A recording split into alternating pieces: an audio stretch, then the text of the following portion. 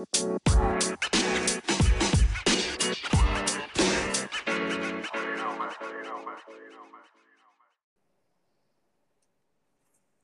your host, Cardell Morgan, and today my guest is Iesha Jones. She is a friend of mine. I met her back when I was in college, and it was a time in my life where I was just being introduced to a bunch of people at the same time, and someone who I don't even remember introduced me to her, and we quickly on Facebook realized that we both really loved movies, and so she's on the podcast today. I'm really excited to have her on here. We're going to be talking about the Oscars, so that's exciting that just happened uh, Sunday, which was April 25th, and we're going to be talking about that today. And I'm so happy to have her on the show. She is originally from New Orleans, but right now she's living in Anchorage, Alaska, and she works for the University of Alaska. And I'm so excited, like I said before, to have her on the show and talk about the Oscars. Welcome to the show. Thank you, Cardell, and I'm very pleased to make my podcast debut. Thank you for inviting me. This is a great opportunity, and I would like to start off my speech, my part of this, with a land acknowledgement. I live and work on the land of the Dena'ina people of Alaska. That's great. I know we had talked about that before, that acknowledging the land that we live on, and so I appreciate you doing that. That's really great, and I wish more people would do it. And, Yep, absolutely. All right, so I think we're gonna jump right in.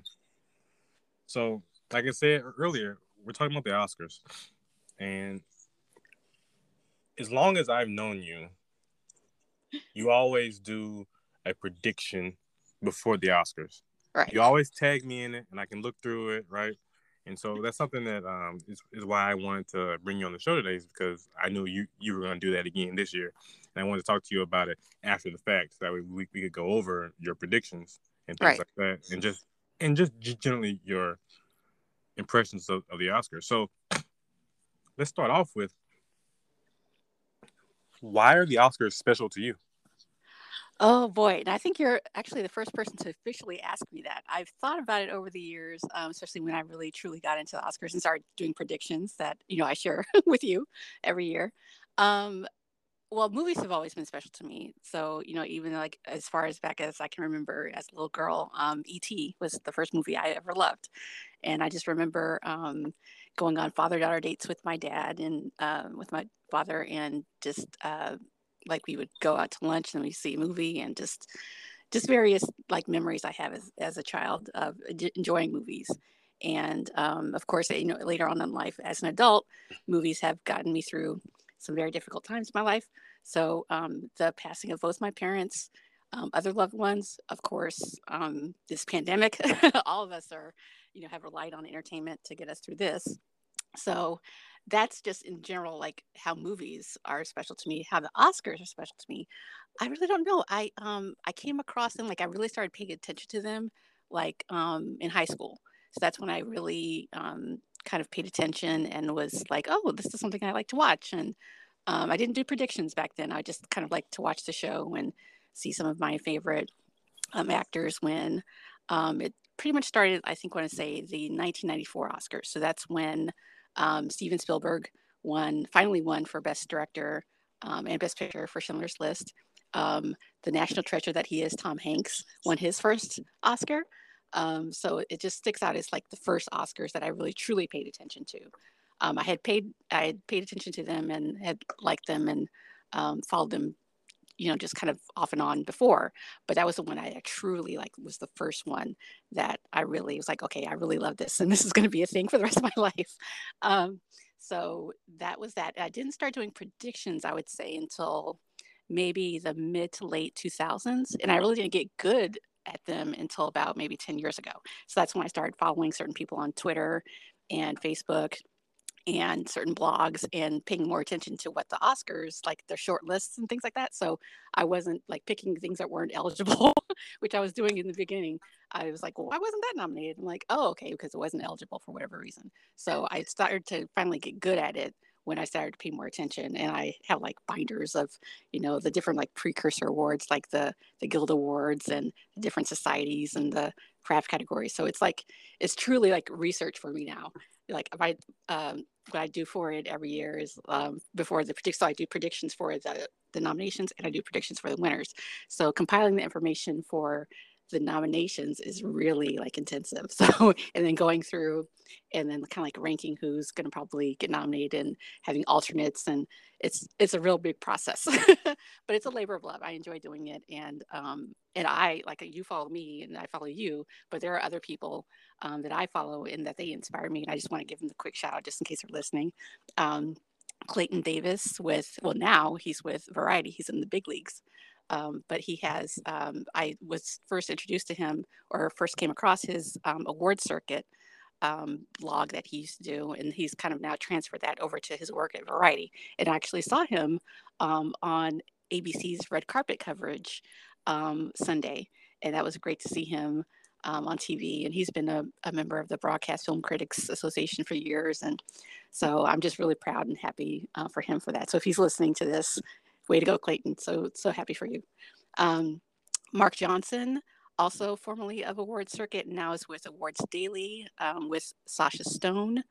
And then also this past year, I've become more aware of Mark Neglia with Next Best Picture and Eric Anderson with Awards Watch. So those are like the main people. And then, of course, a variety of Facebook friends who also post and tag me in their things. And so they know who they are. I don't want to mention them by name, but if they're listening, then I like to thank them as well because they inspire me. And I love that we go through this process every year.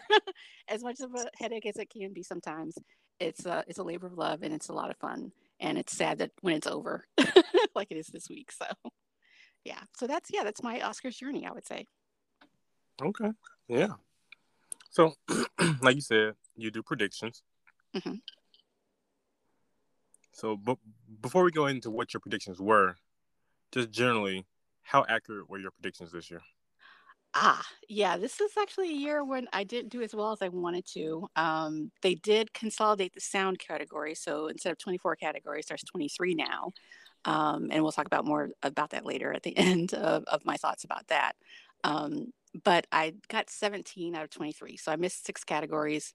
Some of them were like late, like last minute kind of waffling back and forth, like, oh, I'm going to change my mind in this person. But when, and a few of them were genuine surprises, like, no one pretty much for the most part had these people or these pictures or whatever predicted. So yeah, so I missed 6, and I know some other people who missed 6, and there were a lot of busted kind of not brackets like it is for March Madness, but busted ballots, I would say. So yeah, we were all kind of thrown for a bit of a loop with some of our categories, and we'll definitely get into that in a bit. So yeah, Well, I mean, this year is I think that's to be expected. This year was odd because of the way 2020 was. right. Almost no movie was released in the theaters. Hmm. A lot of movies that were supposed to be released in 2020 got pushed, and so there was a joke me and my friends were making that they were like, Sonic's going to win Best Picture at the Oscars because there's no one else eligible. And Right. so, I mean, just 2020 was a weird year for movies, and so I mean, It truly was. Yeah. you and your friends shouldn't take it too harshly that your predictions didn't work out the way you thought because 2020 was a weird year. Yeah. Well, that's some consolation. I'll take it. I'll take it. So, excuse me, sorry. It's okay. We're just gonna go over some of your predictions. I'm gonna start not with the top ones. I'm just gonna start at the lower categories, and then we can go for what you said was going to win, and then you can let us know who actually won. Does that work for you? Yeah, that's fine. All right, great. So, best animated feature film, you said Soul was going to win. Yes, and Soul did win. And an interesting factoid about that, speaking to your point about movies not playing in theaters, it's the first Best Animated Feature winner to not play in U.S. theaters. It did have some film release in 2020 overseas, like in China and South Korea and Russia and some other countries, but it Mm-hmm. did not play in U.S. theaters. It went straight to streaming for Disney Plus on Christmas Day. And that was that. So, yeah, it's the first Best Animated Feature to not play in U.S. movie theaters. Oh wow, there you go. Yeah, and it's also the third win for Pete Docter, the director. He Mm. also won the past for Inside Out, and I'm forgetting the other one that's not coming to mind right now. But yeah, this is his third Okay. Oscar win. So I think that that company is just pumps out some quality animated films in oh general. yeah, yeah, I think definitely. that anybody can watch. I mean, I watch Soul with my family, but I would have watched Soul without, like, if I didn't have a family, I still would have watched Soul. It's that good. Yeah. It's a good movie. So for best animated short, you said If Anything Happens, I Love You. Yes, and that was the one that won. I Okay. thought I did see that. I saw all of the animated shorts and all of the live action shorts the Saturday before the Oscars, so April 24th. Okay. The only one of the, and we'll get to the documentary feature. Sorry, the documentary short subject. I only saw one of those, and it did not win. But we'll get to that in a bit. But yeah, if anything happens, I love you. My second choice alternate that I thought could possibly be an upset in that category was opera. It's a Mm-hmm. very thought-provoking political kind of. It's like you would have to see it and pay close attention because it's a lot of moving parts to it. But it's very good. So I thought if there were any upset win in that category, it would have been that. But many people had predicted If Anything Happens, I Love You, which is on Netflix, would win, and it did win. So yeah. Okay. What about opera? Is that anywhere for people to watch? Opera is, actually, yeah, and I have a list of like a checklist that another like site that I follow called the Golden Knight publishes every year. They publish a checklist. So they publish a checklist of, and it says here like check off and watch all 41. So this year, all 41 feature length films and 15 shorts before the Oscars on April 25th. And so um, opera, unfortunately, is not like really on streaming service. So like Netflix has If Anything Happens, I Love You, and they also have Burrow, which is on Disney Plus. But the other ones are on. They always play on Shorts.tv backslash the Oscar Shorts. So if you wanted to, and I think that that platform is still they're still playing the. Even though the Oscars have already, concluded or whatever, I think you can still watch them on that platform, and pay to play to watch them. So yeah, the shorts.tv backslash the Oscars shorts is where you can watch all 15 of the short films. Okay. Yeah. And then best cinematography, you said Nomadland. Ah, It's like yes. the darling of the Oscars. Even before they happened, everyone was talking about Exactly, Nomadland. and yes, and well deserved. It's an extraordinary film in its own right. But no, Mank was a bit of a surprise win, quote unquote, in that Eric Messerschmidt won in his feature film debut, no less, for Mank. He did win the important precursor in that category, the from the American Society of Cinematographers, which is usually a very ideal and spot on predictor for who wins the Oscar. Not always, but for the most part. And so that was kind of a bit of a surprise. And at the time of when that announcement came, when they announced those awards, was right in the middle or close to when the Oscars voting was going on, from April 15th to April 20th. So it was also an example of good timing for him to be like, oh look, this is the person that won like the important precursor for that category, and then ultimately won the Oscar. So yeah, and for his feature film debut in a beautiful, striking black and white film. It's just, it's Mank is just chef's kiss. Mank is the one that I know least about. I don't really know anything about Mank. I've Ah, heard yeah. people talking about it, Hmm. but I don't know anything about it. Yeah, and that's the one on Netflix. It's about Herman Mankiewicz, who is the Oscar-winning screenwriter for Citizen Kane. So Mm. it's yes. So if you haven't, and Citizen Kane is considered one of the best films of all time, certainly Yeah. on my list. So it's yeah, it's a movie about Hollywood, and Hollywood loves that. They love to honor movies about Hollywood, like Argo, and well, not about Hollywood, but Broadway. Birdman, and it goes on. The list Hmm. goes on. They love to honor movies about Hollywood. So Mank was certainly one of those. And yeah, so Citizen Kane. So that's a good like kind of like a twofer. So watch Citizen Kane first, and then watch Mank. So yeah. So I'm gonna deviate from the Oscar talk for just a little bit. Okay.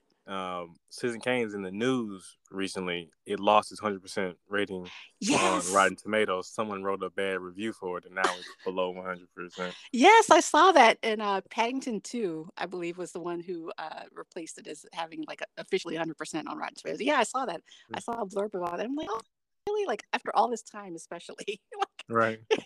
Like it must have been somebody who was watching it um, in relation to Mank. Maybe that's my guess. I don't know, but yeah, that's unfortunate because it's definitely one of um, those really great pictures that deserves to have a very high ranking. That is unfortunately now not 100%, but yeah. Well, boohoo. Right. Yeah. All right. So the next one, I know the next category. I know you're excited about this one. Best costume design. Ma Rainey's Black Bottom. Yes. That's what So you that said was going to win that.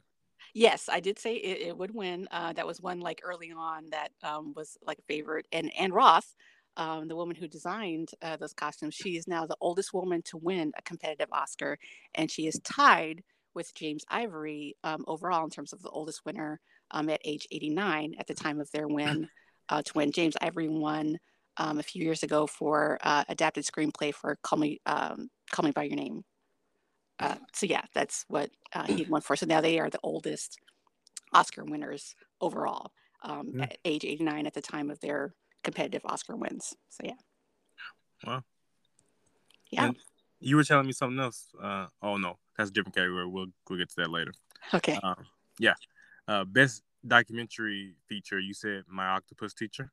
Yes, and so that did win. I haven't seen Okay. that yet. That's on my list to see. I have quite a few of the nominees to still kind of catch up on. I did fortunately had the chance to see all the Best Picture nominees before the Oscars. I always kind of make a concerted effort to do that before the nominations come out. So I did see all 8 Best Picture nominees in theaters or on streaming before the Oscars, before the nominations, and then got to revisit them again during Cinemark's Oscar Movie Week. The week before the Oscars. So yeah, but yeah, My Octopus Teacher is on Netflix. I've heard some conflicting things. Though some people who really love it, some people are like, "Eh." Among the documentaries that were nominated, it's not really the best. So it depends on who you ask. But Okay. it's definitely on my list to see. I hear it's really heartbreaking, especially at the end. So I'm definitely looking forward to seeing it. But yes, I did correctly predict that, thankfully. Okay. You said you didn't do that well this year, but I mean, I think if I'm keeping count right, I think you only missed one so far, right? Well, so far, yes, we're getting to the nitty gritty of where I and other people lost our office pools or whatever. Okay. All right. Best documentary short subject. You said A Love Song for Latasha was going to win. Right. So either that, I know a lot of people had A oh, concerto is a yes, conversation. that one. A lot of people had that one, and I was kind of like, like I wasn't really, really sold on that. So I just kind of went for, and A Love Song for Latasha is another one that's on Netflix. Hmm. Um, so I was just like, oh no, but yeah, the surprise winner really kind of came out of left field for a lot of people was Colette. Um, Really? yeah, that was the one that won. So that was a surprise to many of us. We're like, whoa. And that is actually on The Guardian. So Colette, for the documentary short subjects, Colette is streaming via The Guardian, their website.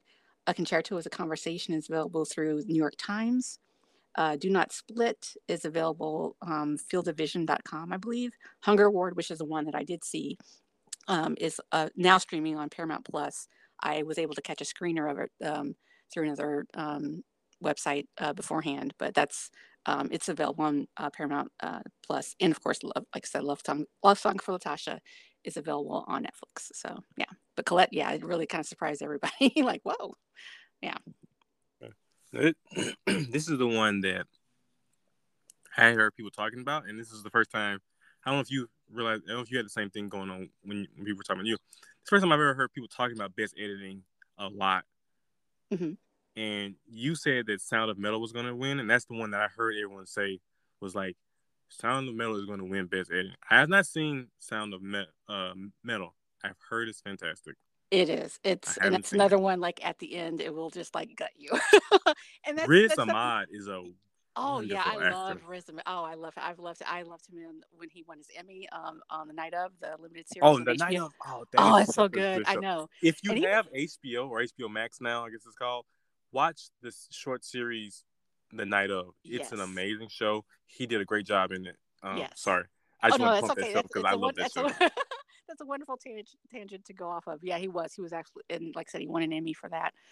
He's and even like as a musician, he's actually pretty. That's actually how he got to start. It's actually so this his being playing a drummer in the film was actually he was able to use his musical talent to good use. But yeah, Son of Metal won. The potential upset that could have happened in this category would have been from the trial of the Chicago Seven, which was another extraordinary great Best Picture nominee. Um, and that editing in that was absolutely superb. So, and that was the one that won the for the cinematography, not cinematography, sorry, the cinema editors, their society award.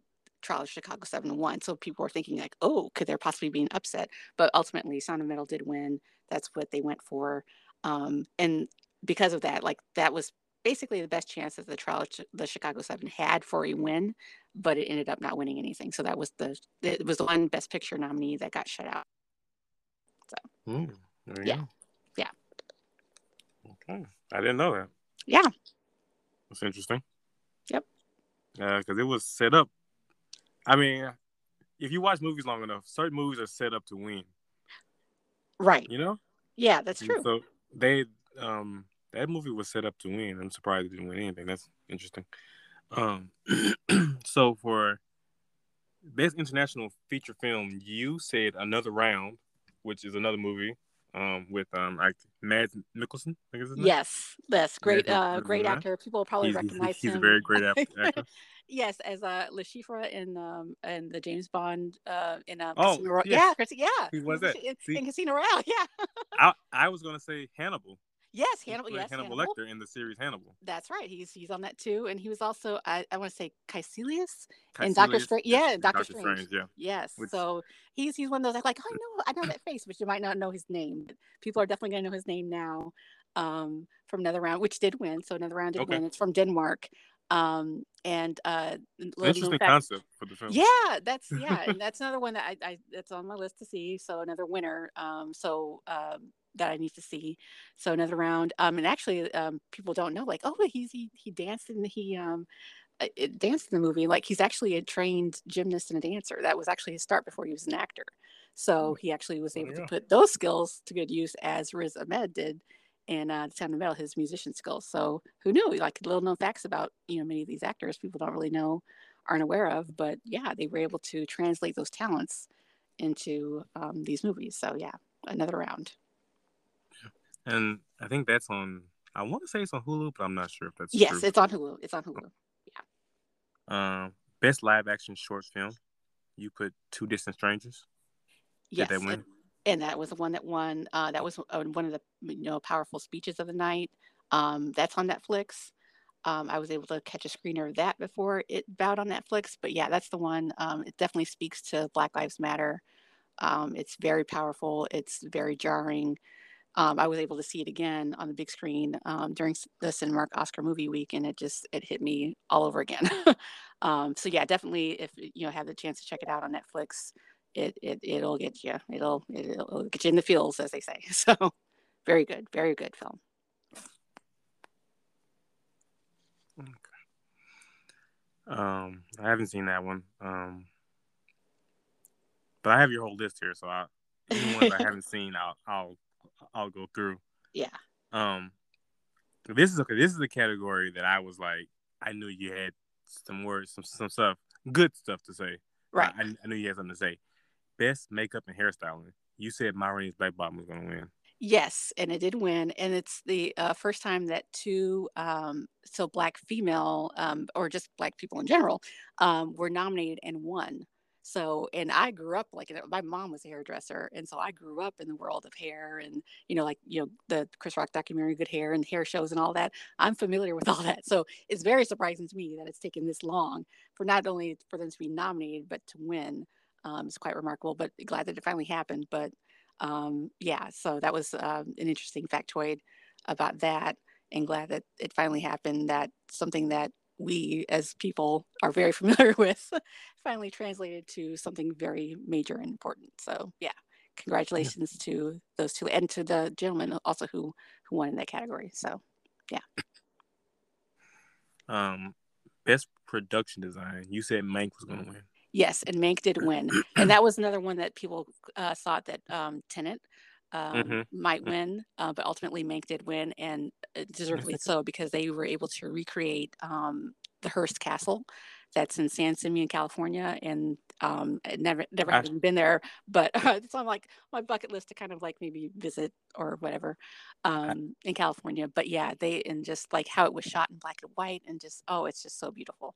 It's so they truly it's that's great that they won, and uh, big congrats to them for that beautiful, excellent production design. I have been to Hearst Castle. Oh yeah, oh wow, I have. It's huge. yeah, I've It's heard. huge. The property is huge. hmm Um, when you ride up, there's like a bus you have to ride up. hmm You ride up. You can't take your car up there, so you ride a bus up there. And Alex Trebek is the narrator of the little Oh thing, wow, and yeah. so Oh. Alex Trebek's talking to you about it. It's a really nice home. It's huge. I think I already said that. It's on a large plot of land, but hmm once you get up there, you can see the ocean from there because it's like on a hill Yeah. and just beautiful views. Oh It, I, wow. there was a spot where like I was looking out in the ocean from that spot, and I was like, I don't want to leave this spot. It's beautiful. The sun was out. It was the water was it was beautiful. Um, if you do live in California, if you ever get out there, obviously there's lots of doing in California, but if you want to go to Hearst Castle, it's a fun experience.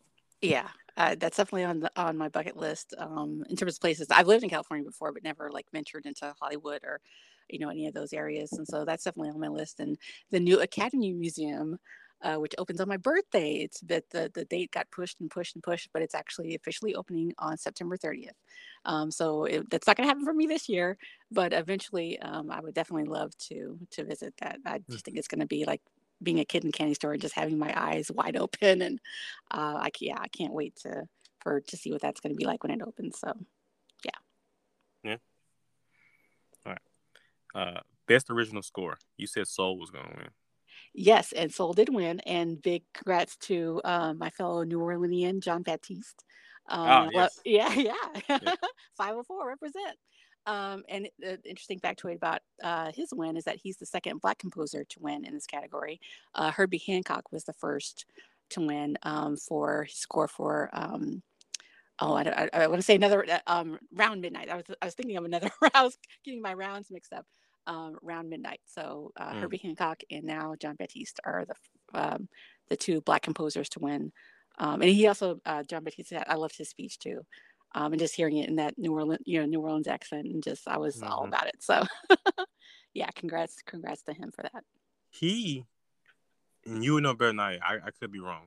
Isn't he the doesn't he plays the piano in that He, film? Not yeah, Jamie Foxx. He plays the piano. So if you think right. the piano playing is beautiful in that film, which it is, hmm it's him. Right. Hmm. Yeah. So, but yeah, Jamie in his own right is Right. Yeah. accomplished. Yeah. So That's why I like say he he yeah because he right can play, so right people probably assumed it was him, but it was not him. yeah Nothing against Jamie Foxx piano playing, but it wasn't him. right. Yes, and John Petty he's also the I guess the musical director on Stephen Colbert's late night show. And so, yeah, he had a segment. Stephen interviewed him on Monday Night Show and say, "Hey, congratulations!" and everything. So, yeah, it's a pretty big deal, pretty awesome. Very happy for him. So, Yeah. So this is one that I had also a random, not major category that I heard people talking about. Say we're gonna win, and I don't know if it did, but you predicted. You said best original song, "Speak Now" from One Night in Miami. right. So that's most people had that. Most people thought Leslie Odom Jr. Of his two nominations that he was going to win that, and he did not. However, a very good song in its own right.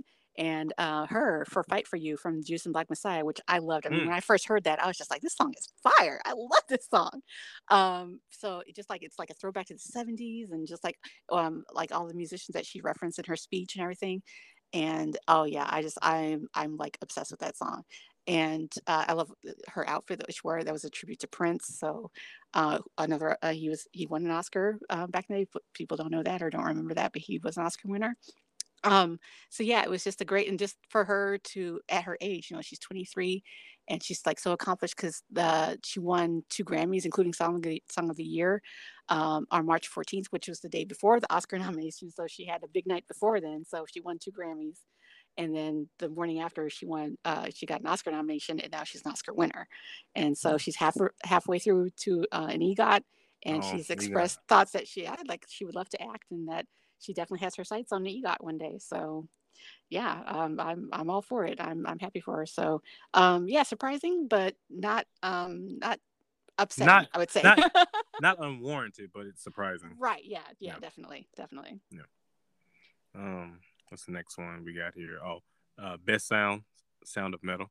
Yes, and that's one that did win. And oh wow, it's just when you see it, you'll know, because the sound in it and the way it's edited, and even in the quiet moments where there is no sound, is remarkable. So it's probably one of the best sounding and lack of sounding films I've ever seen. It truly, yeah, it's well deserved, and it was really good because Riz Ahmed was the one who announced that category, and he was able to like kind of like congratulate and hug or shake the hands of the people who won. So his reaction to their winning was pretty cool. So yeah, congratulations to the sound designers for that excellent job on that. All right. So this is the last one of the lower tiered categories, and then we're gonna move on to the big ones. Yeah. And this is also one of the lower categories that I had heard people talking about, Hmm. and I deserved it. I believe it deserved. I believe your nomination deserved it. You said best visual effects was going to go to Tenet, and I thought Tenet did a pretty good job Yes, and Tenet for its was the visual winner. effects. Yeah, and that was the movie that, for most of us, when theaters opened back up after lockdown in September, Labor Day weekend, that was like the major film that opened. And I remember seeing it in IMAX, and I was like, "Holy cow, this movie is amazing!" So there were definitely some thoughts about the sound. Speaking of sound, going back to the Yeah, previous category, um, that was an issue in terms of like not being able to hear the dialogue, and kind of like drowning out the sound and things. But I will say to that point, that Ludwig Göransson's score was amazing, and especially hearing that in IMAX, and then also seeing the Oscar-winning visual effects of Tenet on the big screen was just, it was amazing. So say what people will about like what they thought of it, or and how mind blowing and how mind boggling Tenet was, but those visual effects were spot on. I mean, they were superb.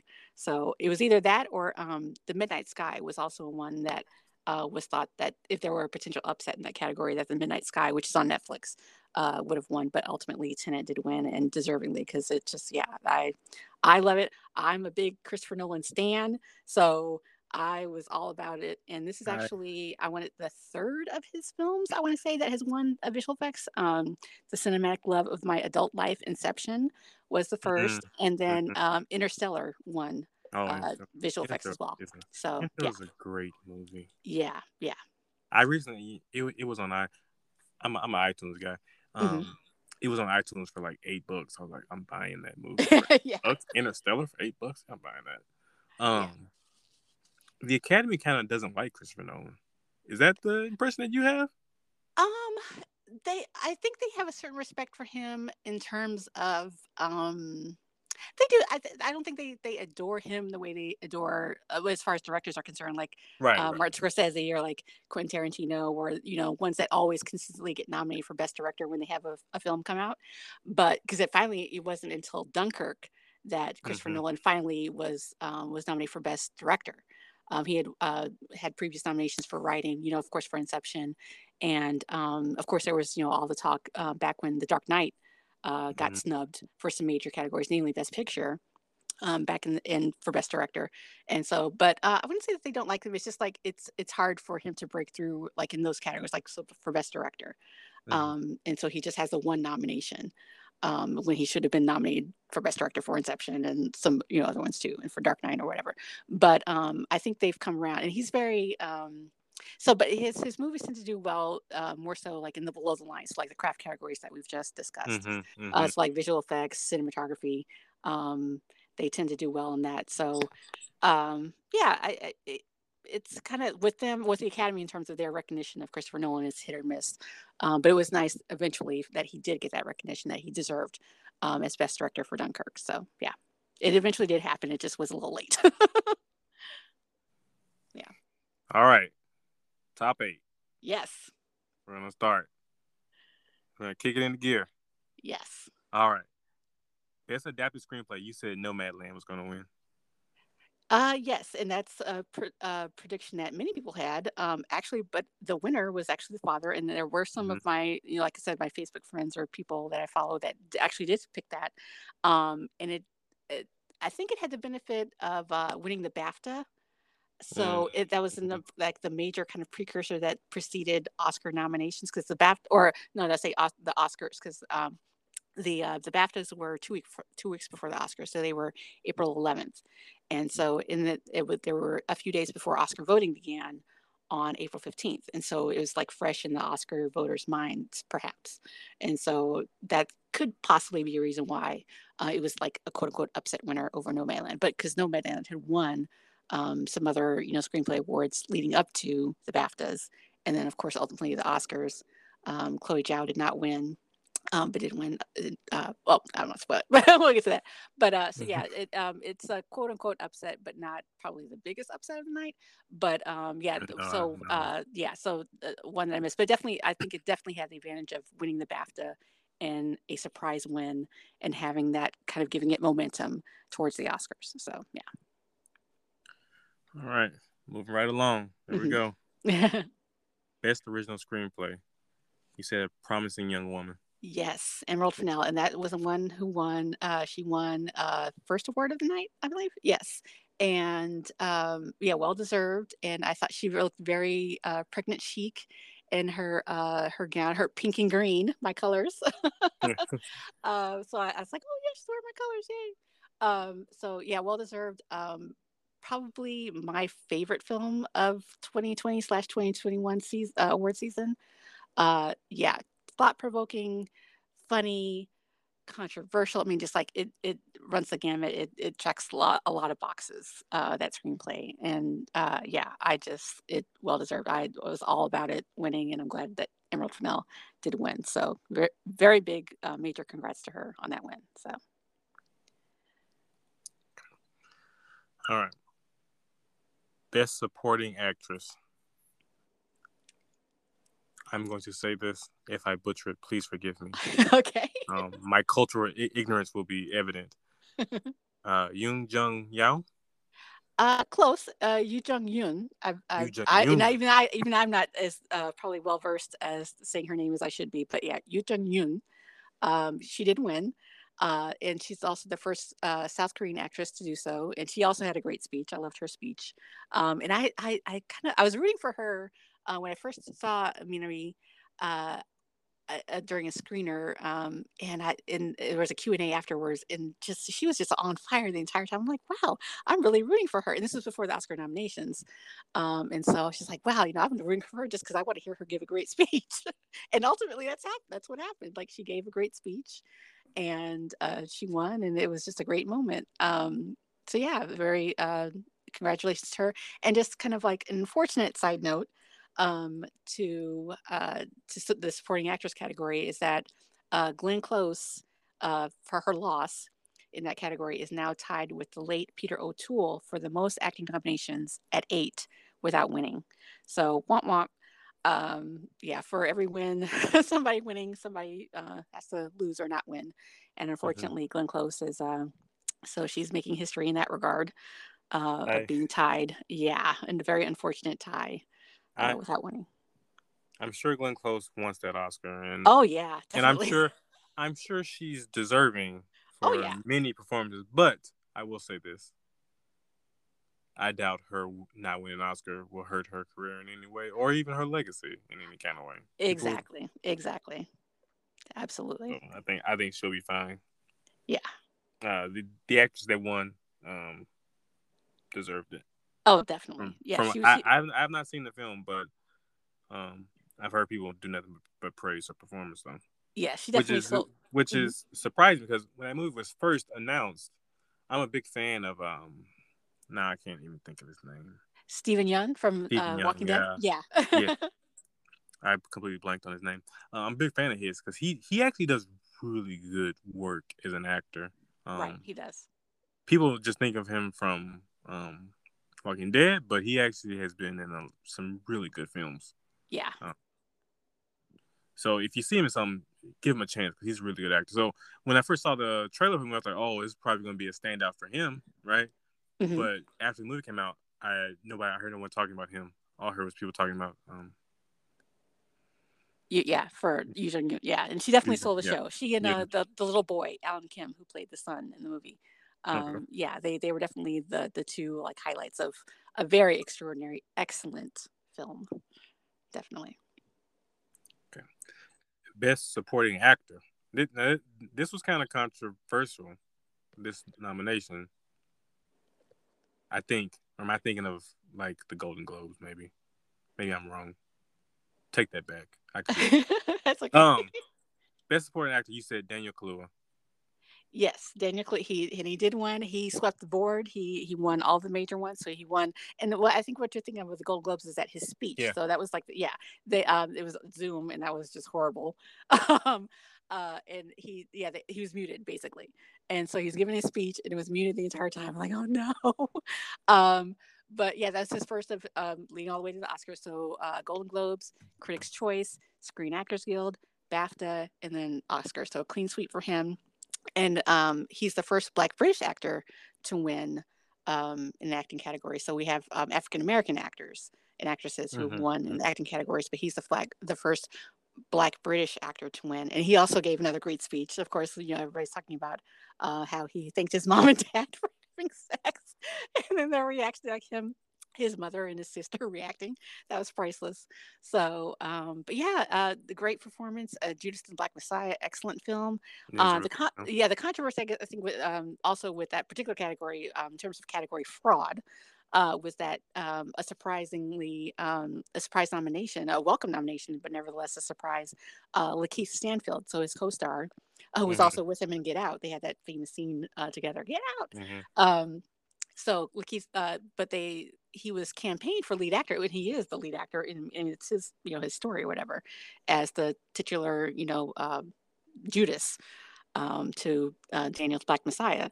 So yeah, when that was probably like the biggest surprise in terms of nominations. I was like, what? We were all kind of like, wait, what? Yeah, because we had Yeah. him, like many of us had him for lead. Not likely that he was going to be nominated, and he wasn't. But it was just like, wow, okay. So that That's was actually the exactly what I was thinking yeah. of. People They were like, nominated both the no, two main actors for supporting, and that there was no uh, best actor nominee in that film.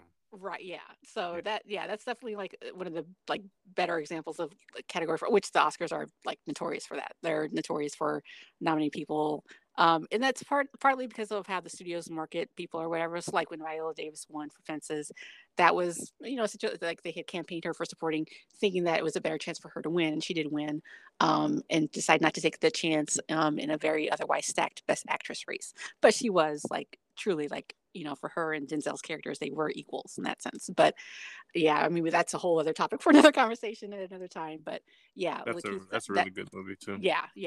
Fences was a great one. So yeah, but yeah, great. Proud of Daniel. He is such a chameleon. He is such a great actor. I mean, and to only be, I think he's 32 years old. You have to be as young as he is and so accomplished, and now officially an Oscar winner. So it's great. Mhm. So happy for him. And congrats to him. Hats off to him. Oh yeah, big All time. right. I'm gonna quote you here. These are your words. The absolute most difficult category to predict this year. Yes, Best actress. yes. You say Carrie Mulligan was gonna win. Right. She did not. Frances McDormand won. And a tidbit about that: she is the first actress to win Best Actress and Best Picture as a producer for the same film on the same night. Not the first person to do so. I think there's, and I can't remember who it was, but there is somebody else, like an actor and actress, who has won both, in acting and producing. Um, award, but not for the same film. So, and I Mm-hmm. think George Clooney might be one of those people. But anyway, so yeah, she has that distinction. And also, this hasn't been verified. I saw this as a question posed on one of my Facebook friends. He's like a great stats guy. Um, that she and husband Joel Cohen, of the famed Cohen brothers, Mm-hmm. are probably the first husband wife duo to win Best Picture Oscars. So Frances did it for Nomadland, and Joel Cohen did it for No Country for Old Men with brother Ethan Cohen. Mm-hmm. So that hasn't been verified. So nobody like at me if that's not true. But it probably is. And if that is great, then that's another great tidbit. But yeah, going back to the category in general, yeah, this category, and it was a headache for a lot of people because basically, like to the very end, it was all over the place. So Andrew Day was the one who won the Golden Globe to start off with. In terms of the five actresses who were nominated, that was basically consistent throughout award season. So Andrew Day won the Golden Globe. Sorry, excuse me. Um, Critics' Choice went to, I want to say, Carrie Mulligan. Um, Screen Actors Guild went to Viola Davis. BAFTA went to Frances, and again, as it did with The Father winning screenplay, that probably gave her momentum leading toward up to the Oscars in terms of people making those final votes and deciding who's going to win. There is some thought that that probably had something to do with it. The only one who was left out in the cold, who didn't win anything of any consequence, who's nominated, was Vanessa Kirby for Pieces of a Woman, which is on Netflix. She was the one who kind of got left out of the five who didn't win anything. But it was going back and forth like nobody really knew, and ultimately it came down to people kind of considered it a two-way race or maybe a three-way race between Carrie, Frances, and Viola. There was some thought that, yeah, definitely that Andra and Vanessa just didn't have a stand chance with the three of them. And so, really, with that two-way or three-way race, depending on how you look at it, it really did go down the wire, and nobody really knew. And this was one that a lot of people missed. So most people either had Carrie Mulligan as I had her, or they had Viola Davis. But I would say like the minority of people had Frances, and Frances won. So yeah, that was just like the usually it's best actor that is like a really stacked race, but like this year, it was actress all the way, and just nobody really knew until the very end, and that's what happened. So yeah, All right, here we go. yeah, here we go. This is the one that people have been talking about nonstop Yes, since Sunday. yes, Uh, Best actor. You said hmm Chadwick Boseman was going to win. yes, as did mostly everybody Most else. most people in the world said that he was going to win that Yes, and award. unfortunately, that did not happen. Sir Anthony Hopkins won for the father in a very, I mean, excellent performance. He also won the BAFTA. So again, there's thinking that so for the father in terms of winning screenplay, for Sir Anthony Hopkins winning the BAFTA for actor, and that's not unusual for the BAFTAs. I mean, they tend to honor their own. They tend to honor British actors over American actors. As you know, that's understandable. So that was a surprise, but yet it kind of wasn't because like, oh, it's the BAFTA. And like, okay, whatever. People still like some people, myself included, kind of shrug that off like, okay, well, whatever. Chadwick is still going to win the Oscar. Mm-hmm. um, but no, didn't happen. And another side note about that, now Sir Anthony Hopkins is the oldest actor or actress, so overall thespian, if you will, to win a competitive Oscar at age 83. So he is the oldest person in the acting category to win with his Oscar win. And yeah, we can talk about that. We'll wrap up with the other categories and we'll revisit this later on. Yeah, Yeah, we'll go but back to yes, that that. that that threw a lot of people for a loop and not in a good way. But we'll get to that a bit later. Best director. You said Chloe Zhao was going to win. Yes, and she did win. She She did. in doing so, she's the second woman and the first woman of color to win. And now there have only in the 93-year history of the Academy Awards, there are now only 7 women. So she and Emerald Fennell were both nominated this year. The first time that 2 women were nominated for Best Director in the same year. So prior to them, it was only 5 women and 1 woman to win, Catherine Bigelow for The Hurt Locker back Mm-hmm. in the 2010 Oscars. So yeah, long time coming for it to be a woman of color and also for a second woman to win. So yeah, and hopefully it won't be like hopefully be more frequent than that, Yeah, that women are nominated and win or once whatever. Yeah. once a decade. Yeah. So, Yeah. very big congrats to her on that. So, yeah. All right, this is the one everyone knows who won this one. Um, it was like I said, it was the darling of this award season. I think everyone was praising this film, but we're gonna go over it anyway. Yeah. All right, best picture. You said Nomadland was gonna win. Okay. So yeah, Nomadland, that was the darling of the award season. It won. It's another clean sweep the way Daniel Kaluuya. He had a clean sweep. So Critics' Choice, um, Golden Globe, Best Picture Drama, because they split it between the two. So there's comedy musical and there's drama. So Best Picture Drama, Golden Globes. Screen Actors Guild, there really isn't like Best Ensemble is like the equivalent, is essentially kind of Best Picture. Nomadland, the cast was not nominated, um, so I don't really count that. So, but and it also won BAFTA, and then even though it falls outside the voting of Oscar voting, and is also usually the Saturday before the Oscars, but this time was virtually on Thursday before the Oscars, the Independent Spirit Awards. So, and it also Nomadland Mm-hmm. was also it did well like with many precursor um, entities like National Board Review and American Film Institute, in terms of their top 10 movies or whatever. So yeah, Nomadland was the darling very early on, and very deserving. It's an extraordinary film in a very simple way. Like there's nothing like flashy about it, but it kind of really speaks to the human condition and um, just it's hard to describe, but it's just extraordinarily beautiful. It's such a beautiful movie, especially like the scenes where Frances McDormand's character is just driving and the beautiful score is playing, and it's just like it's kind of like a meditation. Like you just kind of want to be still and just kind of take it in. It's truly a beautiful film, and so congratulations to everybody, Frances, Chloe, the other producers, um, the actors who were not really actors, but playing versions of themselves, including Swanky and Linda May, who were guests of Chloe's and Frances's at the Oscars.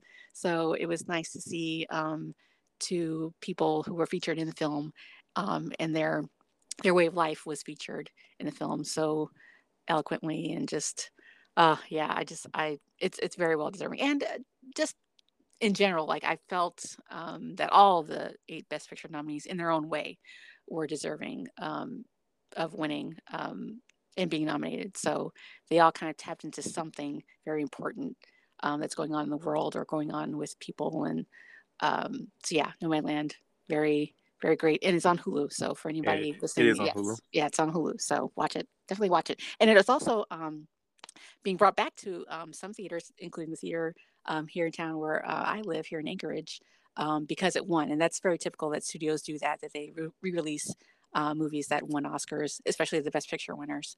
So it will be in theaters again. So check your local listings, as they say, to see if it's actually playing on a big screen. And I love that part of Frances McDormand's speech when she says, when people are feeling okay and are ready to go to back to theaters, see it on the big screen if possible. And I definitely echo that sentiment that it is Yes. truly, yeah, it's a beautiful movie to see in person in a big theater. So yeah, Yeah.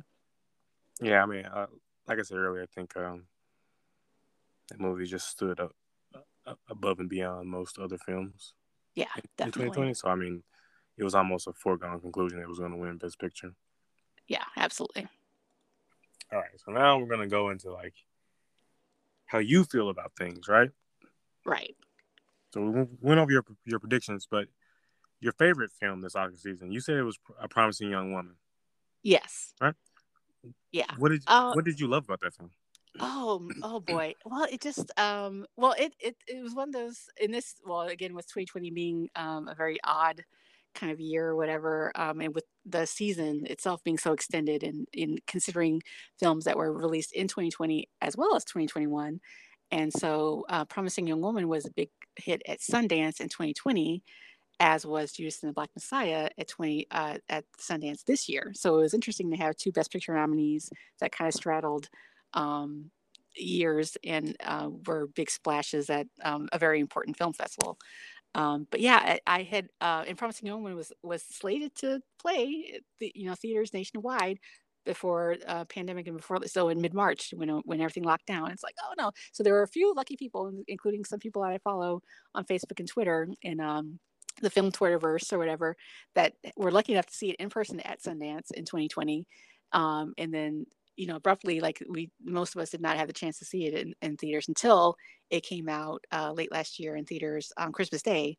Unfortunately, I was not able to see it on Christmas Day because my local theaters were here in town were shut down. We had like a second lockdown, so we opened back up, and then cases went up again, and then we were locked down again in December. So it's kind of like my tradition to take in a triple header actually on Christmas Day, and I had that on my list. News of the World and Wonder Woman 1984. So those would have been the movies that I would have seen on Christmas Day, but unfortunately they got postponed until after the new year, and so I did see them, all three of them, in the new year. And Promising Young Woman was the last of the three that I did see, and it blew me away. I mean, everything that everybody was saying, like leading up to it, like, oh, this is like it's going to be a sleeper hit, and I wasn't totally convinced. Like, oh, it looks really good, and I'm intrigued by it, and I consider myself a Carey Mulligan fan. But yeah, everything that everybody was saying about it was true. Like it's like the bee's knees, and it was just in terms of the Oscar-winning screenplay, Emerald Fennell screenplay, Carey Mulligan's Oscar-nominated performance, the supporting cast, the look of the film. So like the costumes and the hair and makeup and the production design. I mean, everything about it is very, um, in terms of how, and I don't want to spoil it for people who haven't seen it. So you definitely do watch it. It's on DVD and Blu-ray now, and also VOD, video on demand or whatever. So definitely catch it. But yeah, it totally just like it blew my mind, and namely the ending, which is controversial, and people either liked it or didn't like it. I was one of the people who did like it, and I thought it was very surprising and very well done how it was executed. But just overall, like how it kind of plays off of like her character. So Carey Mulligan's character Cassie, just in terms of how she looks, but yet like what she does, and so it's kind of contradictory. Um, I don't know, I'm not really describing it very well, but it was so amazing. It was just so good. So that's definitely like my favorite. And also one of the films I consider the best. So that and the two aren't also always mutually exclusive for me. Like sometimes I'll have a Yeah, favorite of course. film that's not necessarily what I would say that is the best. But this is definitely one of those that's a favorite and is the best of 2020/2021 or whatever. Um, yeah, it just it's and just in how in terms of thematically, and how it's probably like the quintessential like Me Too, or people are saying post Me Too, but to me, Me Too is still like a thing that's still going on. Maybe not to the degree that it was back when it kind of became part of our public consciousness back in 2017 and 2018, but it's still relevant. And so the Me Too movement, it truly speaks to that, in terms of accountability and um, yeah. Oh, it's just it blows my mind. Still, like I've seen it like 4 or 5 times, and including it was the last Best Picture nominee that I revisited last week for the Oscar Movie Week, and yeah, just watching it over again, seeing it on the big screen again, I was like, yeah, I love this movie. This movie is everything. So yeah, Promising Young Woman by far, probably my favorite film of this past award season. Yeah. Okay. Now you haven't said what this one is. And I know people always kind of cringe when you ask them this, right? Yeah. What was your least favorite film this Oscar season, and why? Ooh, and just kind of looking over the ballot, and again, not having seen, still having not seen many of the films that were nominated. I don't know. I don't think there was anything that really struck me as like not deserving, as it has in years past. Mhm. And I'll get to that in a bit. But That's no, fine. everything. Yeah. Yeah, You don't I have to really, dislike a movie, yeah, right? for once, I don't have in terms of this, in terms of what was nominated, I really don't have anything negative to say. So I'm proud to say Okay. that. And not in terms of like major categories, like Best Picture or the acting Right, categories, right, or right. yeah. So no, Okay. yeah, everything it's all good for me, I would All say. right. Well, then we'll just move on right along to the next question. Then, what was the biggest upset And was it deserving of the award that it won? Yeah. So let's recap, shall we? So yeah, I took some notes on that. And just kind of overall, I took some notes in terms of beginning with the nominations and what was snubbed and what was surprising. So for the nominations, I had predicted that One Night in Miami and Ma Rainey's Black Bottom would be nominated for Best Picture. They were not. They were both had been nominated for many awards, important awards like Best Picture awards leading up to the Oscars, and so it kind of made me think like, oh, and many people kind of had them on had both of those films on their list, and ultimately that didn't happen. So like, oh, that's very unfortunate. And to that point, speaking of One Night in Miami, Regina King in her feature film debut was not nominated for Best Director. She the one nomination she did what receive was for along with Chloe Zhao and Emerald Fennell was Best Director for the Golden Globes. So the three of them having three women be nominated was quite amazing.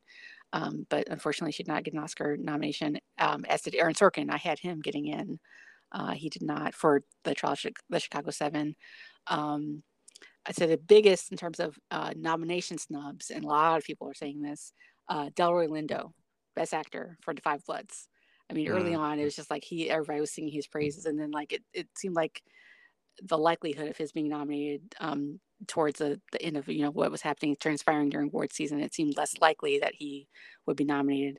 And ultimately, it did not happen. But yeah, that by far, for many people, myself included, was the biggest snub. In terms Delroy of not in terms yeah in Lindo terms yeah in is terms it of your nominations. biggest snub? Yeah, in terms Okay. of nominations. Hmm. As far as the surprises among the nominations, um, essentially Thomas Vinterberg for another round, Best Director. So it kind of like he essentially kind of took the place, for lack of a better way of saying that, of Regina King or Aaron Sorkin. And of course, like we said before, Lakeith Stanfield for supporting actor and not for lead actor. So that was a pleasant surprise. I actually had Chadwick Boseman getting in um, to be a double nominee for lead actor for Ma Rainey's Black Bottom and then supporting actor for The Five Bloods, as he had been for the majority of award season, including for the Screen Actors Guild. So it didn't make me think, and many people for that matter, that he wouldn't receive a Best Supporting Actor nomination. But instead, like it essentially went to Lakeith Stanfield, and of course, category fraud. But yeah, it is what it is. But yeah, going back to and now with the winners, in terms of snubs and surprises, um, I'll start off with the surprises or the upsets. Definitely, like I said before, it's Trial of Chicago 7 not winning anything, getting shut out, as did The Irishman last year. The Irishman was led with, I think, 10 nominations last year, didn't win a single one. Frances McDormand, that was a surprising win, surprising-ish, I would say, when Colette, again, for Best Documentary Short Subject, Eric Messerschmidt for cinematography, Fight for You for the song, again, a pleasant upset. Um, so yeah, those are ones that stick out. But of course, um, yeah, Chadwick Hmm. Boseman and Viola Davis. So Best Yeah. Actor and Best Actress, respectively. Had they both won, they would have been the first two people of color, first two black, actors to win for the same film for leading categories, and that didn't happen for either of them. And so, yeah, and just everything, like just being shocked to hear that news back in late August when he passed away. And it was just like, what? Yeah. I it just like, what? Like, it's still just like thinking that and saying that out loud right now just still gets to me. It gets me emotional all over again.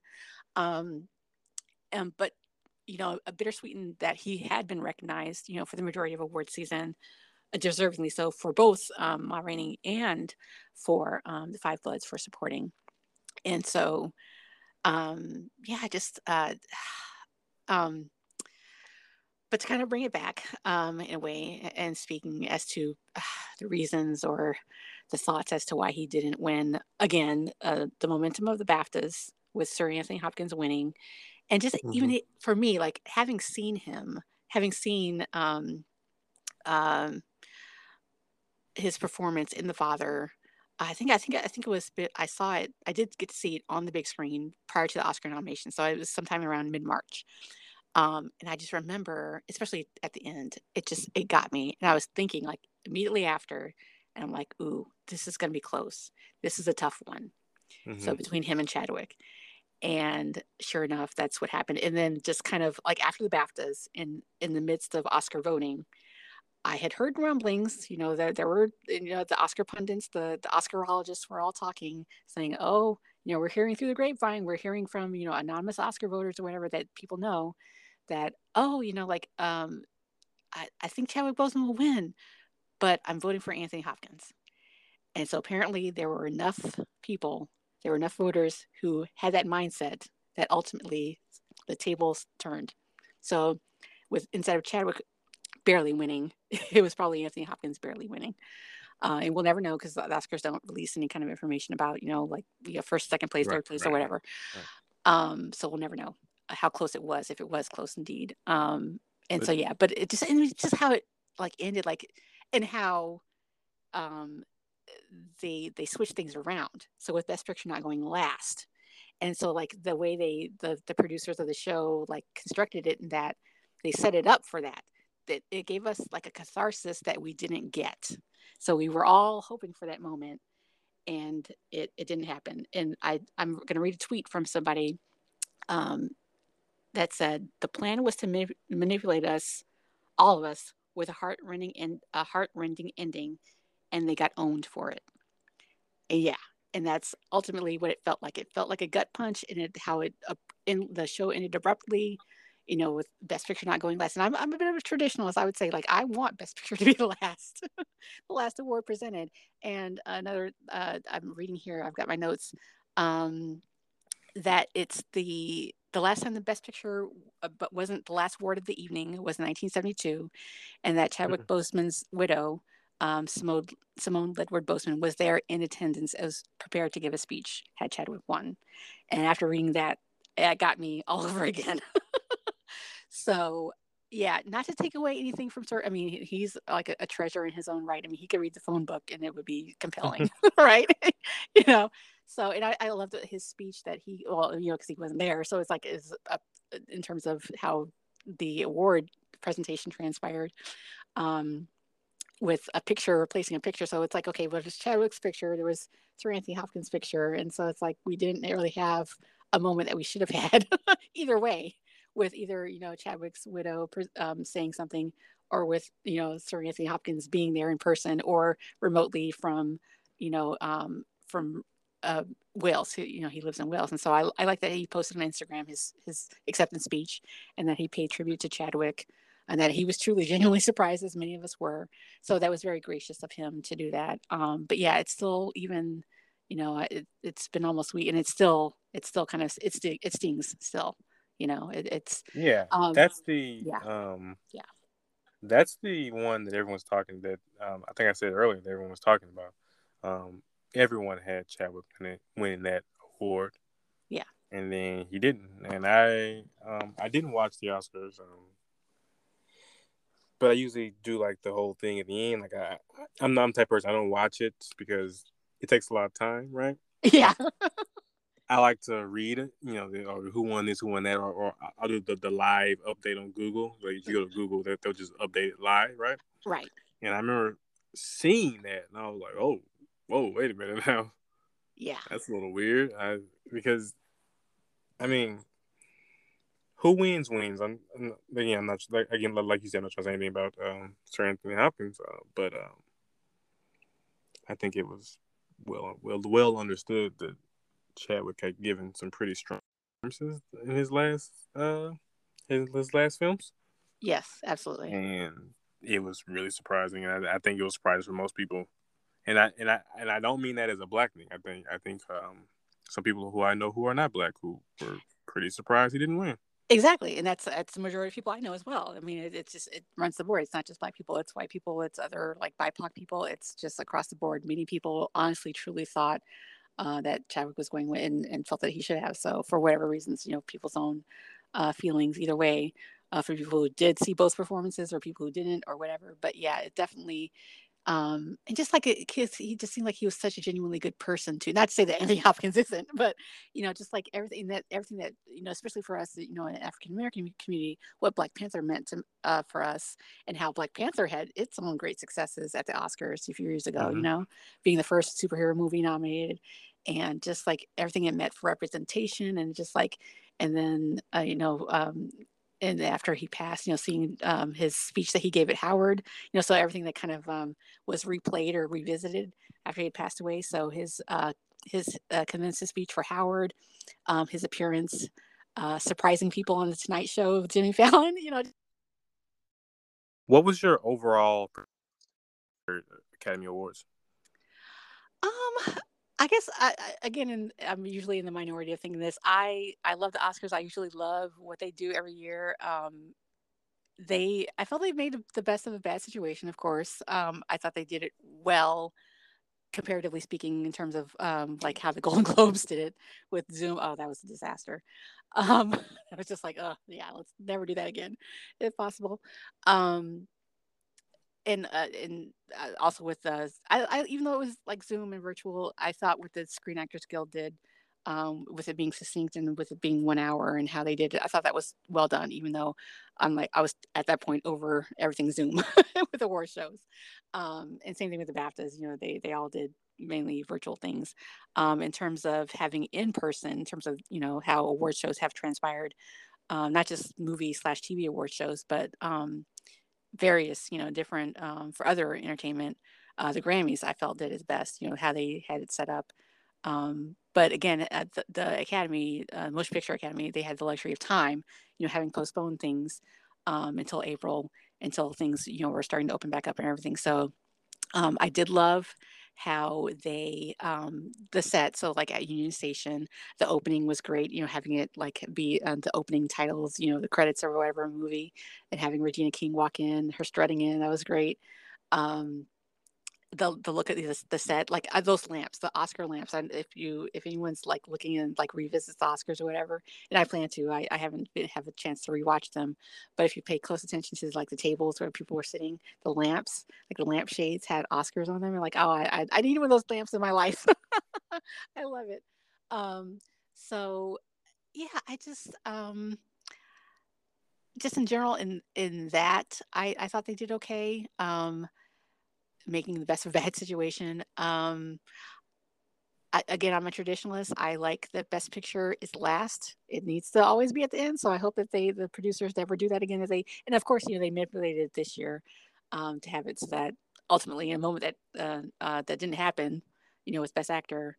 But yeah, it's like, Mhm. okay, let's go back to the traditional way of presenting presenting things with Best Picture going last, and with like Best Actor, previous winner presenting Best Actress, vice versa, and same thing with the supporting categories. I didn't like the switch up that they did with Joaquin Phoenix, presenting Best Actor, and Renee Zellweger presenting Actress. I like it when it's the opposite gender or Mm, whatever presenting. mhm, Yeah, mhm. I didn't like that. So definitely Best Picture at the end, and having the previous acting winners produce the opposite gender, award or whatever.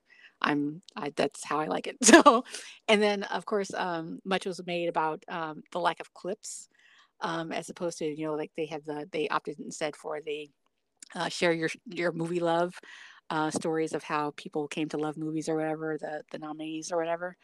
And I liked that to begin with, but then it just like it kept going on, and the speeches ran long. And from what I read from various websites, is that they allowed the speeches to go long in lieu of not having the performances, so like the nominated songs. So they had that in the pre-show, so that saved some time. Mm, So that's why they didn't like have the like Questlove was the DJ. They didn't have like him cut off the music or whatever, play them off or mute their mics or whatever. So yeah. that's why speeches were allowed to run long. Um, and speaking of speeches, there were some great ones.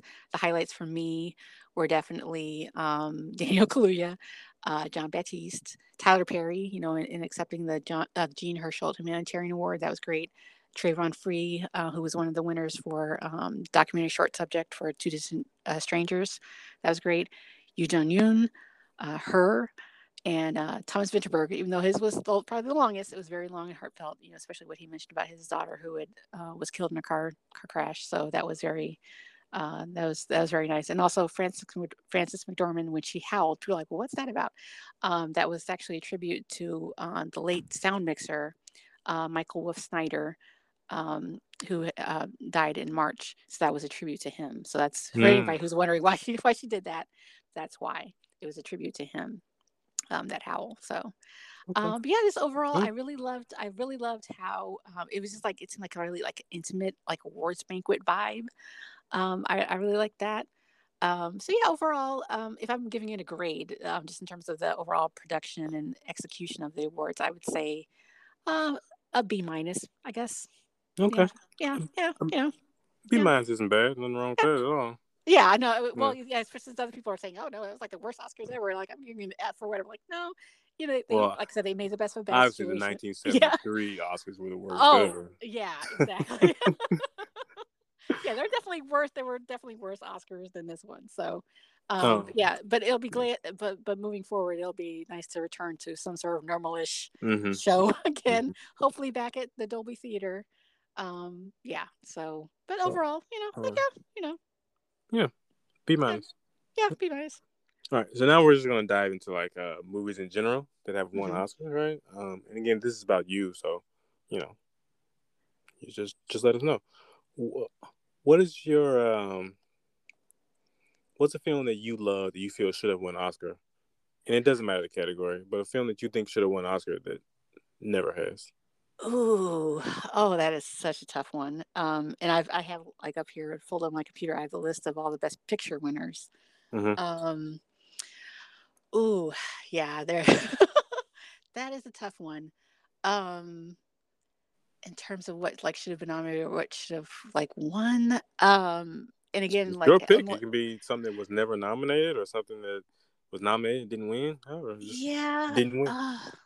Oh boy. Oh, I know what it is. Okay. Because it sticks out in my mind, especially since I revisited it last year. For the I want to say the 35th anniversary. The Color Purple. The Color Mm. Purple getting shut out of everything, including songs. Like those were there's some pretty great songs that were in the Color Purple, and not a single win.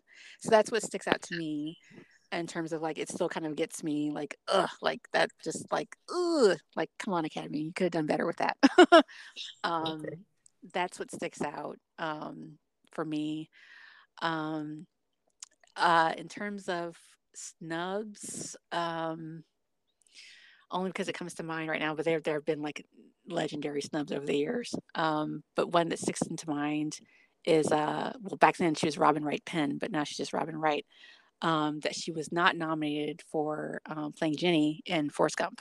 Mm. She was nominated for I think Critics' Choice and the inaugural Screen Actors Guild Awards back in 1995, but she did not receive an Oscar nomination. And I know I'm not the only one who thought that. I was like, oh, well, like she didn't get nominated. Like, what in the world is up with that?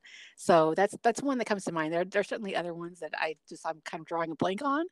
Mm. But if we had like more time or another podcast, I could probably like do a deep dive into more research or whatever, and have a more like a better comprehensive list. But those are the ones that come into mind right now, that really kind of like stick out to me, in terms of like the Academy like really got it wrong.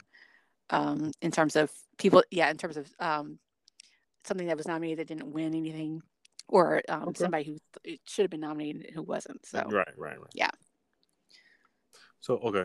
So this is a two-part question, or maybe a four-part question, maybe. okay. What's your favorite Best Picture winner and your least favorite Best Picture winner, and why? This is a bit easier. This is a because especially now as I'm looking at the list. Mm-hmm. Um, so, oh, favorites. There are a lot of what people consider the best picture winners, and I would definitely agree with and just generally the best pictures of all time. I would definitely say that like The Godfather, part one and part two, are definitely up Mm-hmm. there. Schindler's List. Um, Gone with the Wind in its own way, of course, controversy and everything, but in its own way. Gone with Yeah. the Wind is, one of them, like Ben Hur, just like really great classic films. West Side Story, which, um, being not being kind of a person who has a love hate relationship with musicals, um, I I was a bit hesitant, like when the news kind of broke about the new film adaptation version coming out later this year, Mm-hmm. which is supposed to come out last year by my all time favorite director Steven Spielberg. I was just like, oh, I'm not feeling this. I don't know about this. But then when they dropped that trailer on Sunday, I was like, okay, I'm in. Like this looks like it's going to be good. So of course, all due respect to the original. But I am, after seeing that trailer Sunday, I'm really looking forward to the latest version of West Side Story. So that's definitely one. Sound of Music. That's another one that I really love. But I think in terms of my all time favorites, the ones that I go back to and revisit on the regular, and that still stick out to me, um, in terms of what they mean to me personally, I guess. The best for me, I would say, is Casablanca. It works as it's timeless. It's truly timeless. It works as a war film. It works as a love story. It the socio-political aspect. I mean, it works on so many levels, and it's just a beautiful, like shot the black and white, and it's such a beautiful film. So that for me is, I guess That's your my favorite. personal, yeah, my personal best picture Okay. winner. So, In what's your terms of, least favorite thing? well, actually, but I'll end with like a favorite. Not necessarily what I consider the best, but Forrest Gump. You know, speaking of Mm-hmm. Robin Wright and Forrest Gump, um, I love revisiting it, along with its fellow Best Picture nominees that year, The Shawshank Redemption and Pulp Fiction. The five nominees that year were Forrest Gump, Four Weddings and a Funeral, Pulp Fiction, Quiz Show, and The Shawshank Redemption. So definitely three of the five, Forrest Gump, Shawshank, and Pulp Fiction. Anytime that they're playing on regular cable, basic cable or whatever, I revisit. But Forrest Gump, it was just like and again, Tom Hanks being my favorite actor, and that was his second Oscar win. His first was Philadelphia, and then for Forrest Gump the next year. It's just something that was very Capra-esque. So Frank Capra, which he provided us with one of the best films, another best film of all time, that I love watching every Christmas. It's a Wonderful Life. There was just something so very innocent and just honest and pure and endearing about Forrest Gump. And just in terms of like, that character, like he was a simple man that lived an extraordinary life, and it's just something that's just very um, happy and hopeful, I guess, for lack of a better way of saying that. And I just love, like, whenever it's on, like I'm watching Forrest Gump, I genuinely love Forrest Gump. I really do. Yeah. Okay. Yeah. Not gonna try to dip your toe into least favorite. Least favorite. Oh, well, I was doing a little bit of research before this podcast. I haven't seen it. It's on Paramount Plus, so I will eventually get around to it. But what is widely considered the worst Best Picture winner of all time is The Greatest Show on Earth, about the circuit. So Ringling Brothers, Barnum and Bailey Circus, or whatever. Mm-hmm. Mm-hmm. That's widely considered the worst. Again, I haven't seen it yet, so um, yeah. Okay. But in All terms right. of what I do know and what I remember, that's in my consciousness, in terms of Mm-hmm. since I followed the Oscars, I would have to say it's Green Book from a couple of years ago. Mm. Like, Yeah. yeah, just nah, brah, that I ain't. was really surprised by that one. Like, I was no, like, okay, there well, were just like that's what there are we're far. doing. I mean, just not necessarily. Well, especially given its fellow Best Picture nominees, but even movies that weren't nominated, like um, If Bill Street Could Talk, Blind Spotting. There were so many other great films that should have been nominated in place of Green Book Mm-hmm. or in some of the. Mm-hmm. And so Yeah, you're for absolutely her right to, about that. yeah, for it to be nominated, not and let alone win, I was like, really? Come on now. That was just, yeah, that was just that's just no, that by far, yeah, that for me, like it surpassed Crash, because I know everybody in their, yeah, their Yeah. mother, it was Yeah. critical of Crash, but Green Book replaced Crash in terms of that win. So yeah, Green Book hands down. Okay. All right. So now we're gonna get into less about movies. I think it was last year. I think the Academy announced that they were gonna do inclusion representation standards for Best Picture. Yes, Um, those are long and complicated, so yes, they are. I'm not going to read those here. But basically, for people who are listening who don't know, basically there are four categories that mean that you have to include some type of minority in different capacities in your film. It does not have Right. to be on. It does not have to be the actor, but you either have to have someone in the cast, someone working on the set, or you have to employ someone in certain other things. You can find them online. They're long because there's four categories. Each four category has, I believe, two subcategories for each. So we'd be here all night if I Yeah. read those. But Yes. the point is that you need to include people of color and women in your films in some capacity, and if you don't, you're not going to be nominated for Best Picture. Right. Yeah. That it's the pictures that don't meet these standards. Two of the four. I'm reading them right now. Right, you have to be Film. Yeah. two of the four. Right. Two of Yeah. the four, starting with the 1990. Sorry, the 96 Oscars. So 2024 is when this Mm-hmm. takes effect. And there are four different standards. And so, as you said, it's like underrepresented, BIPOC. So Black, Indigenous, people of color, also LGBTQ plus Mm-hmm. people, Mm-hmm. women, yeah, across the board, Across in the terms board. of traditionally underrepresented people, some way, shape, or form, um, in terms of the Academy, How namely as it pertains to Best Picture and people on the crew and cast and what have you. So mhm. yes. How do you feel about that? Oh, I'm all for it. Okay. Yeah. This has been a long time coming. I was pleasantly surprised and shocked, and just kind of like like reading over it, when they announced that back in. Let me look at it. It was back in September, when they implemented this, and it's a part of the Academy's Aperture 2025 initiative. So again, your listeners can read up on that too. You can go to the Academy. So Oscars.org is where this information lives, and so it's yeah, again, like kind of mind blowing, like kind of make your eyes glaze over kind of thing, but nevertheless very important. And I know, and of course, as with everything, diversity wise, there was some pushback, and I know that there's Mm-hmm. like some people in the old guard. I had read some articles about there that people in the old guard especially were opposed to it. Like, well, I haven't, people who are, I guess, like grandfathered in, so to speak, with Mm-hmm. their Academy membership.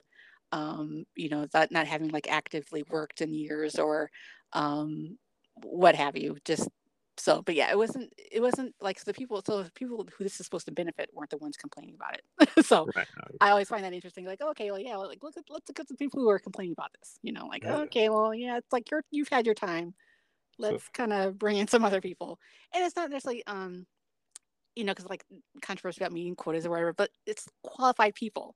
So that's the thing. Like, there are qualified people who meet, because this is the first, going back to Juice and Black Messiah. It's the first time that an all black producing cast, um, uh, producers have been nominated. So Shaka King, Charles King, and Ryan Coogler.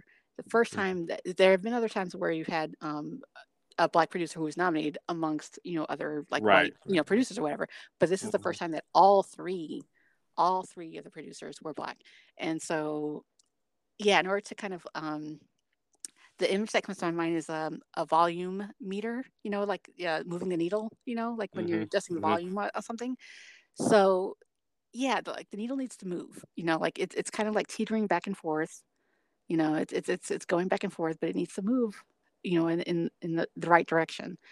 Um, and in my notes here, I have, yeah, and how it kind of comes to light is that, especially with everything that's been said regarding, especially Chadwick and Viola Davis not winning this year, um, about black nominees particularly, um, and how that plays out, and how it seems like black creatives, so black producers, actors, actresses, whatever, are kind of like the de facto torchbearers, as it seems, for the Hollywood diversity push.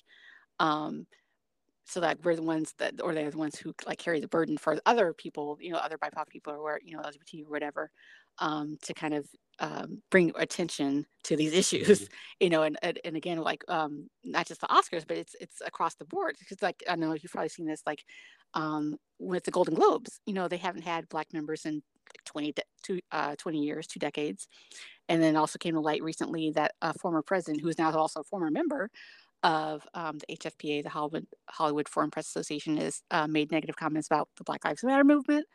And so when these things come to light and you think about how they ultimately play out and how they pertain to these diversity initiatives, it shows that it matters. And not only that, in terms of the big picture, the big scheme of things, in terms of award shows and their place, and you know the public consciousness or whatever, and how people say they don't matter or whatever. My Oh, they pushback and do. my argument against that is that, well, they do, because if we're saying that, especially all these different entertainment the ways we have enjoyed entertainment through the pandemic. You know, Mm-hmm. we've watched more TV, we've watched more films, we've listened to more music albums, we've, you know, everything across the board. Um, that includes, you know, people of color, you know, underrepresented people who are creating this art for us to enjoy during a very difficult time in our lives. And so, if we're ultimately saying that, oh yeah, you know, we enjoy like consuming your product, but ultimately with, you know, the ultimate recognition um, of these things that we enjoy, if we're not seeing ourselves represented in that somehow, that's a problem, you know. Mm-hmm. Mm-hmm. So Mm-hmm. sometimes you kind of have to have like you have to.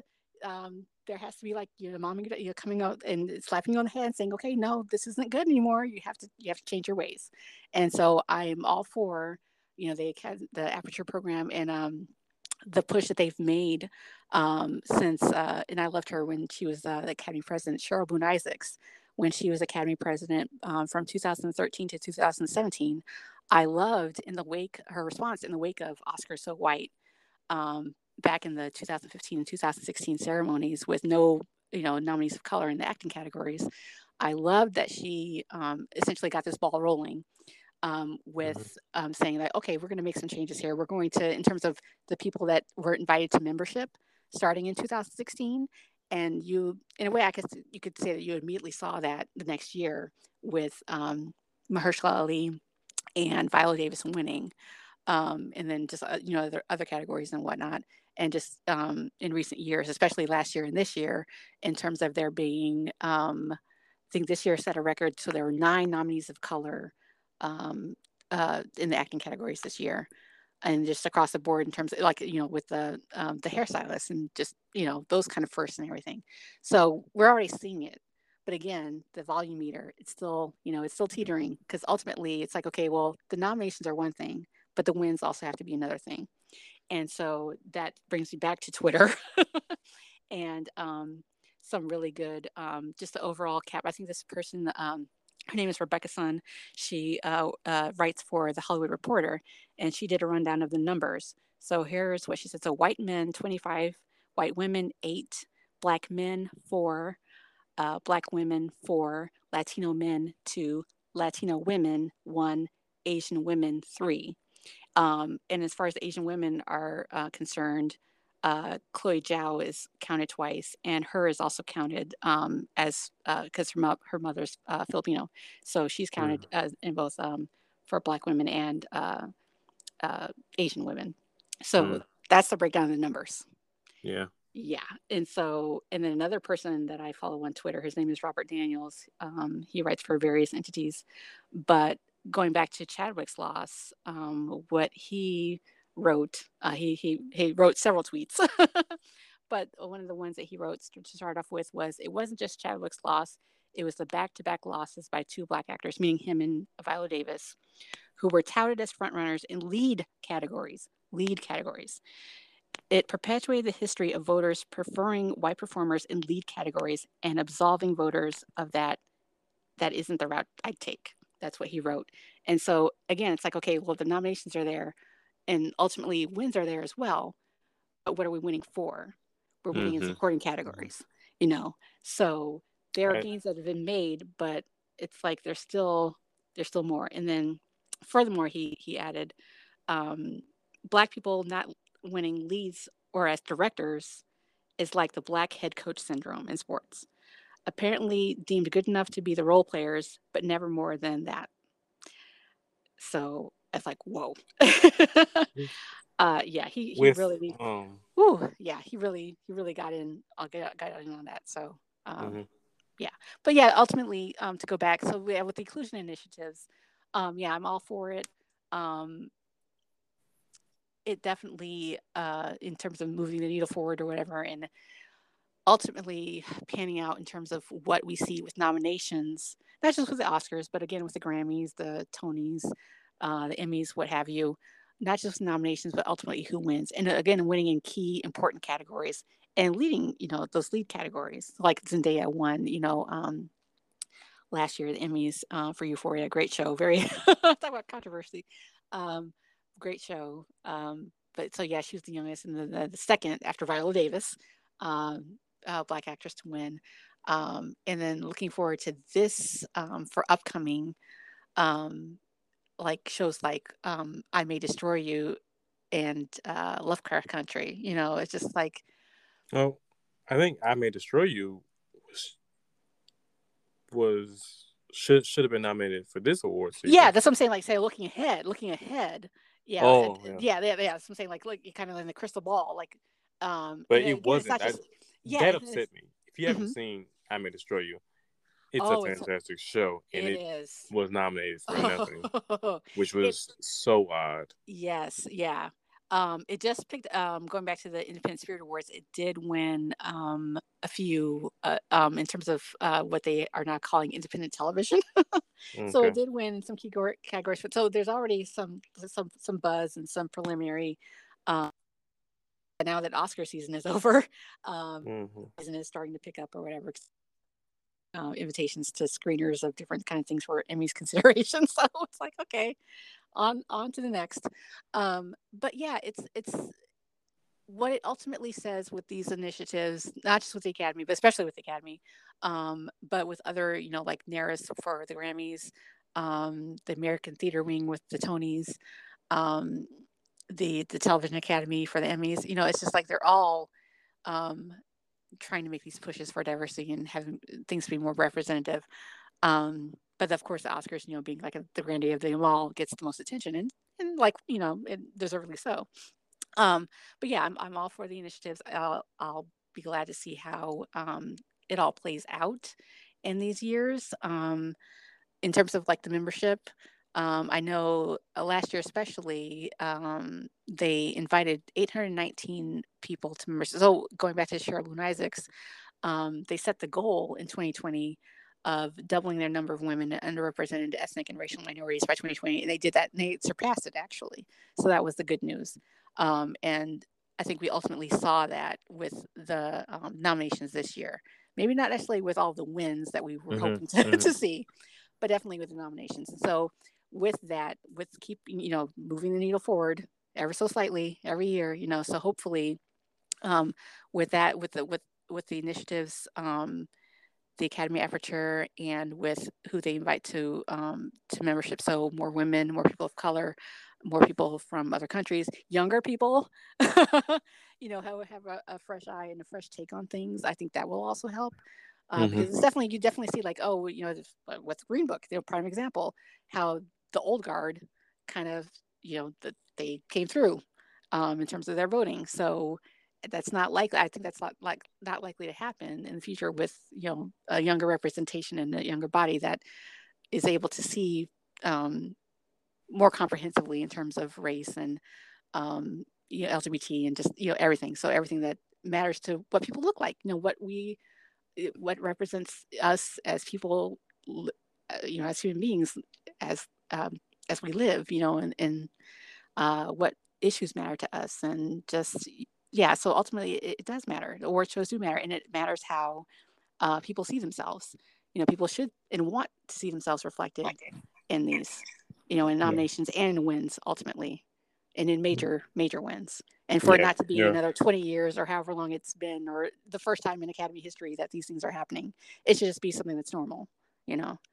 So yeah, Academy, well done. I'm very eager to see how it all plays out in the future, namely with the Oscars in a couple of years. And yeah, Yeah. yeah, great. It's a lot. All right. It's overdue, but I'm glad they eventually came around to it. So yeah. Mhm. Okay. So I only have one more question for you. I ask everybody this question at the end of the podcast. Okay. What's the title of your autobiography? Oh my. Oh wow. Oh, the title of my autobiography. Well, I would definitely have to do. Oh boy. It would. Of course, it would have to be movie related. That's what I'm. That's Mm-hmm. my thing. That's my life. um. Oh my. The title of my autobiography. Oh my goodness gracious. You got me stumped on this one. And I'm open to suggestions. Um, oh my goodness gracious. And I'm trying not to think of it something like what I would want on my like epitaph or whatever, my gravestone or whatever. I don't want to be that Right. morbid. Um, oh my goodness gracious. I'm trying to think of something clever and um, hmm. I well only because it was on songs that I sent you. Mm-hmm. Living my life like it's golden.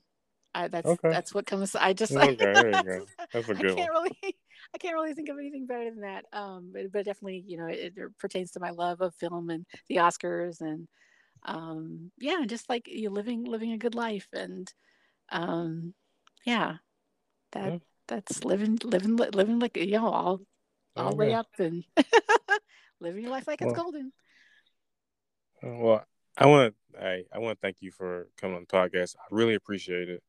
This was a great conversation about the awards this year and about representation in the industry. And like I said, I really appreciate you coming on the podcast today. Yeah, I appreciate your invite. And yeah, if you want to do it all over again next year, I'm available and I'm willing. All So, right. All right. We'll talk to you later. all right. Thanks, Cardell. All right. Bye Take bye. care. Bye.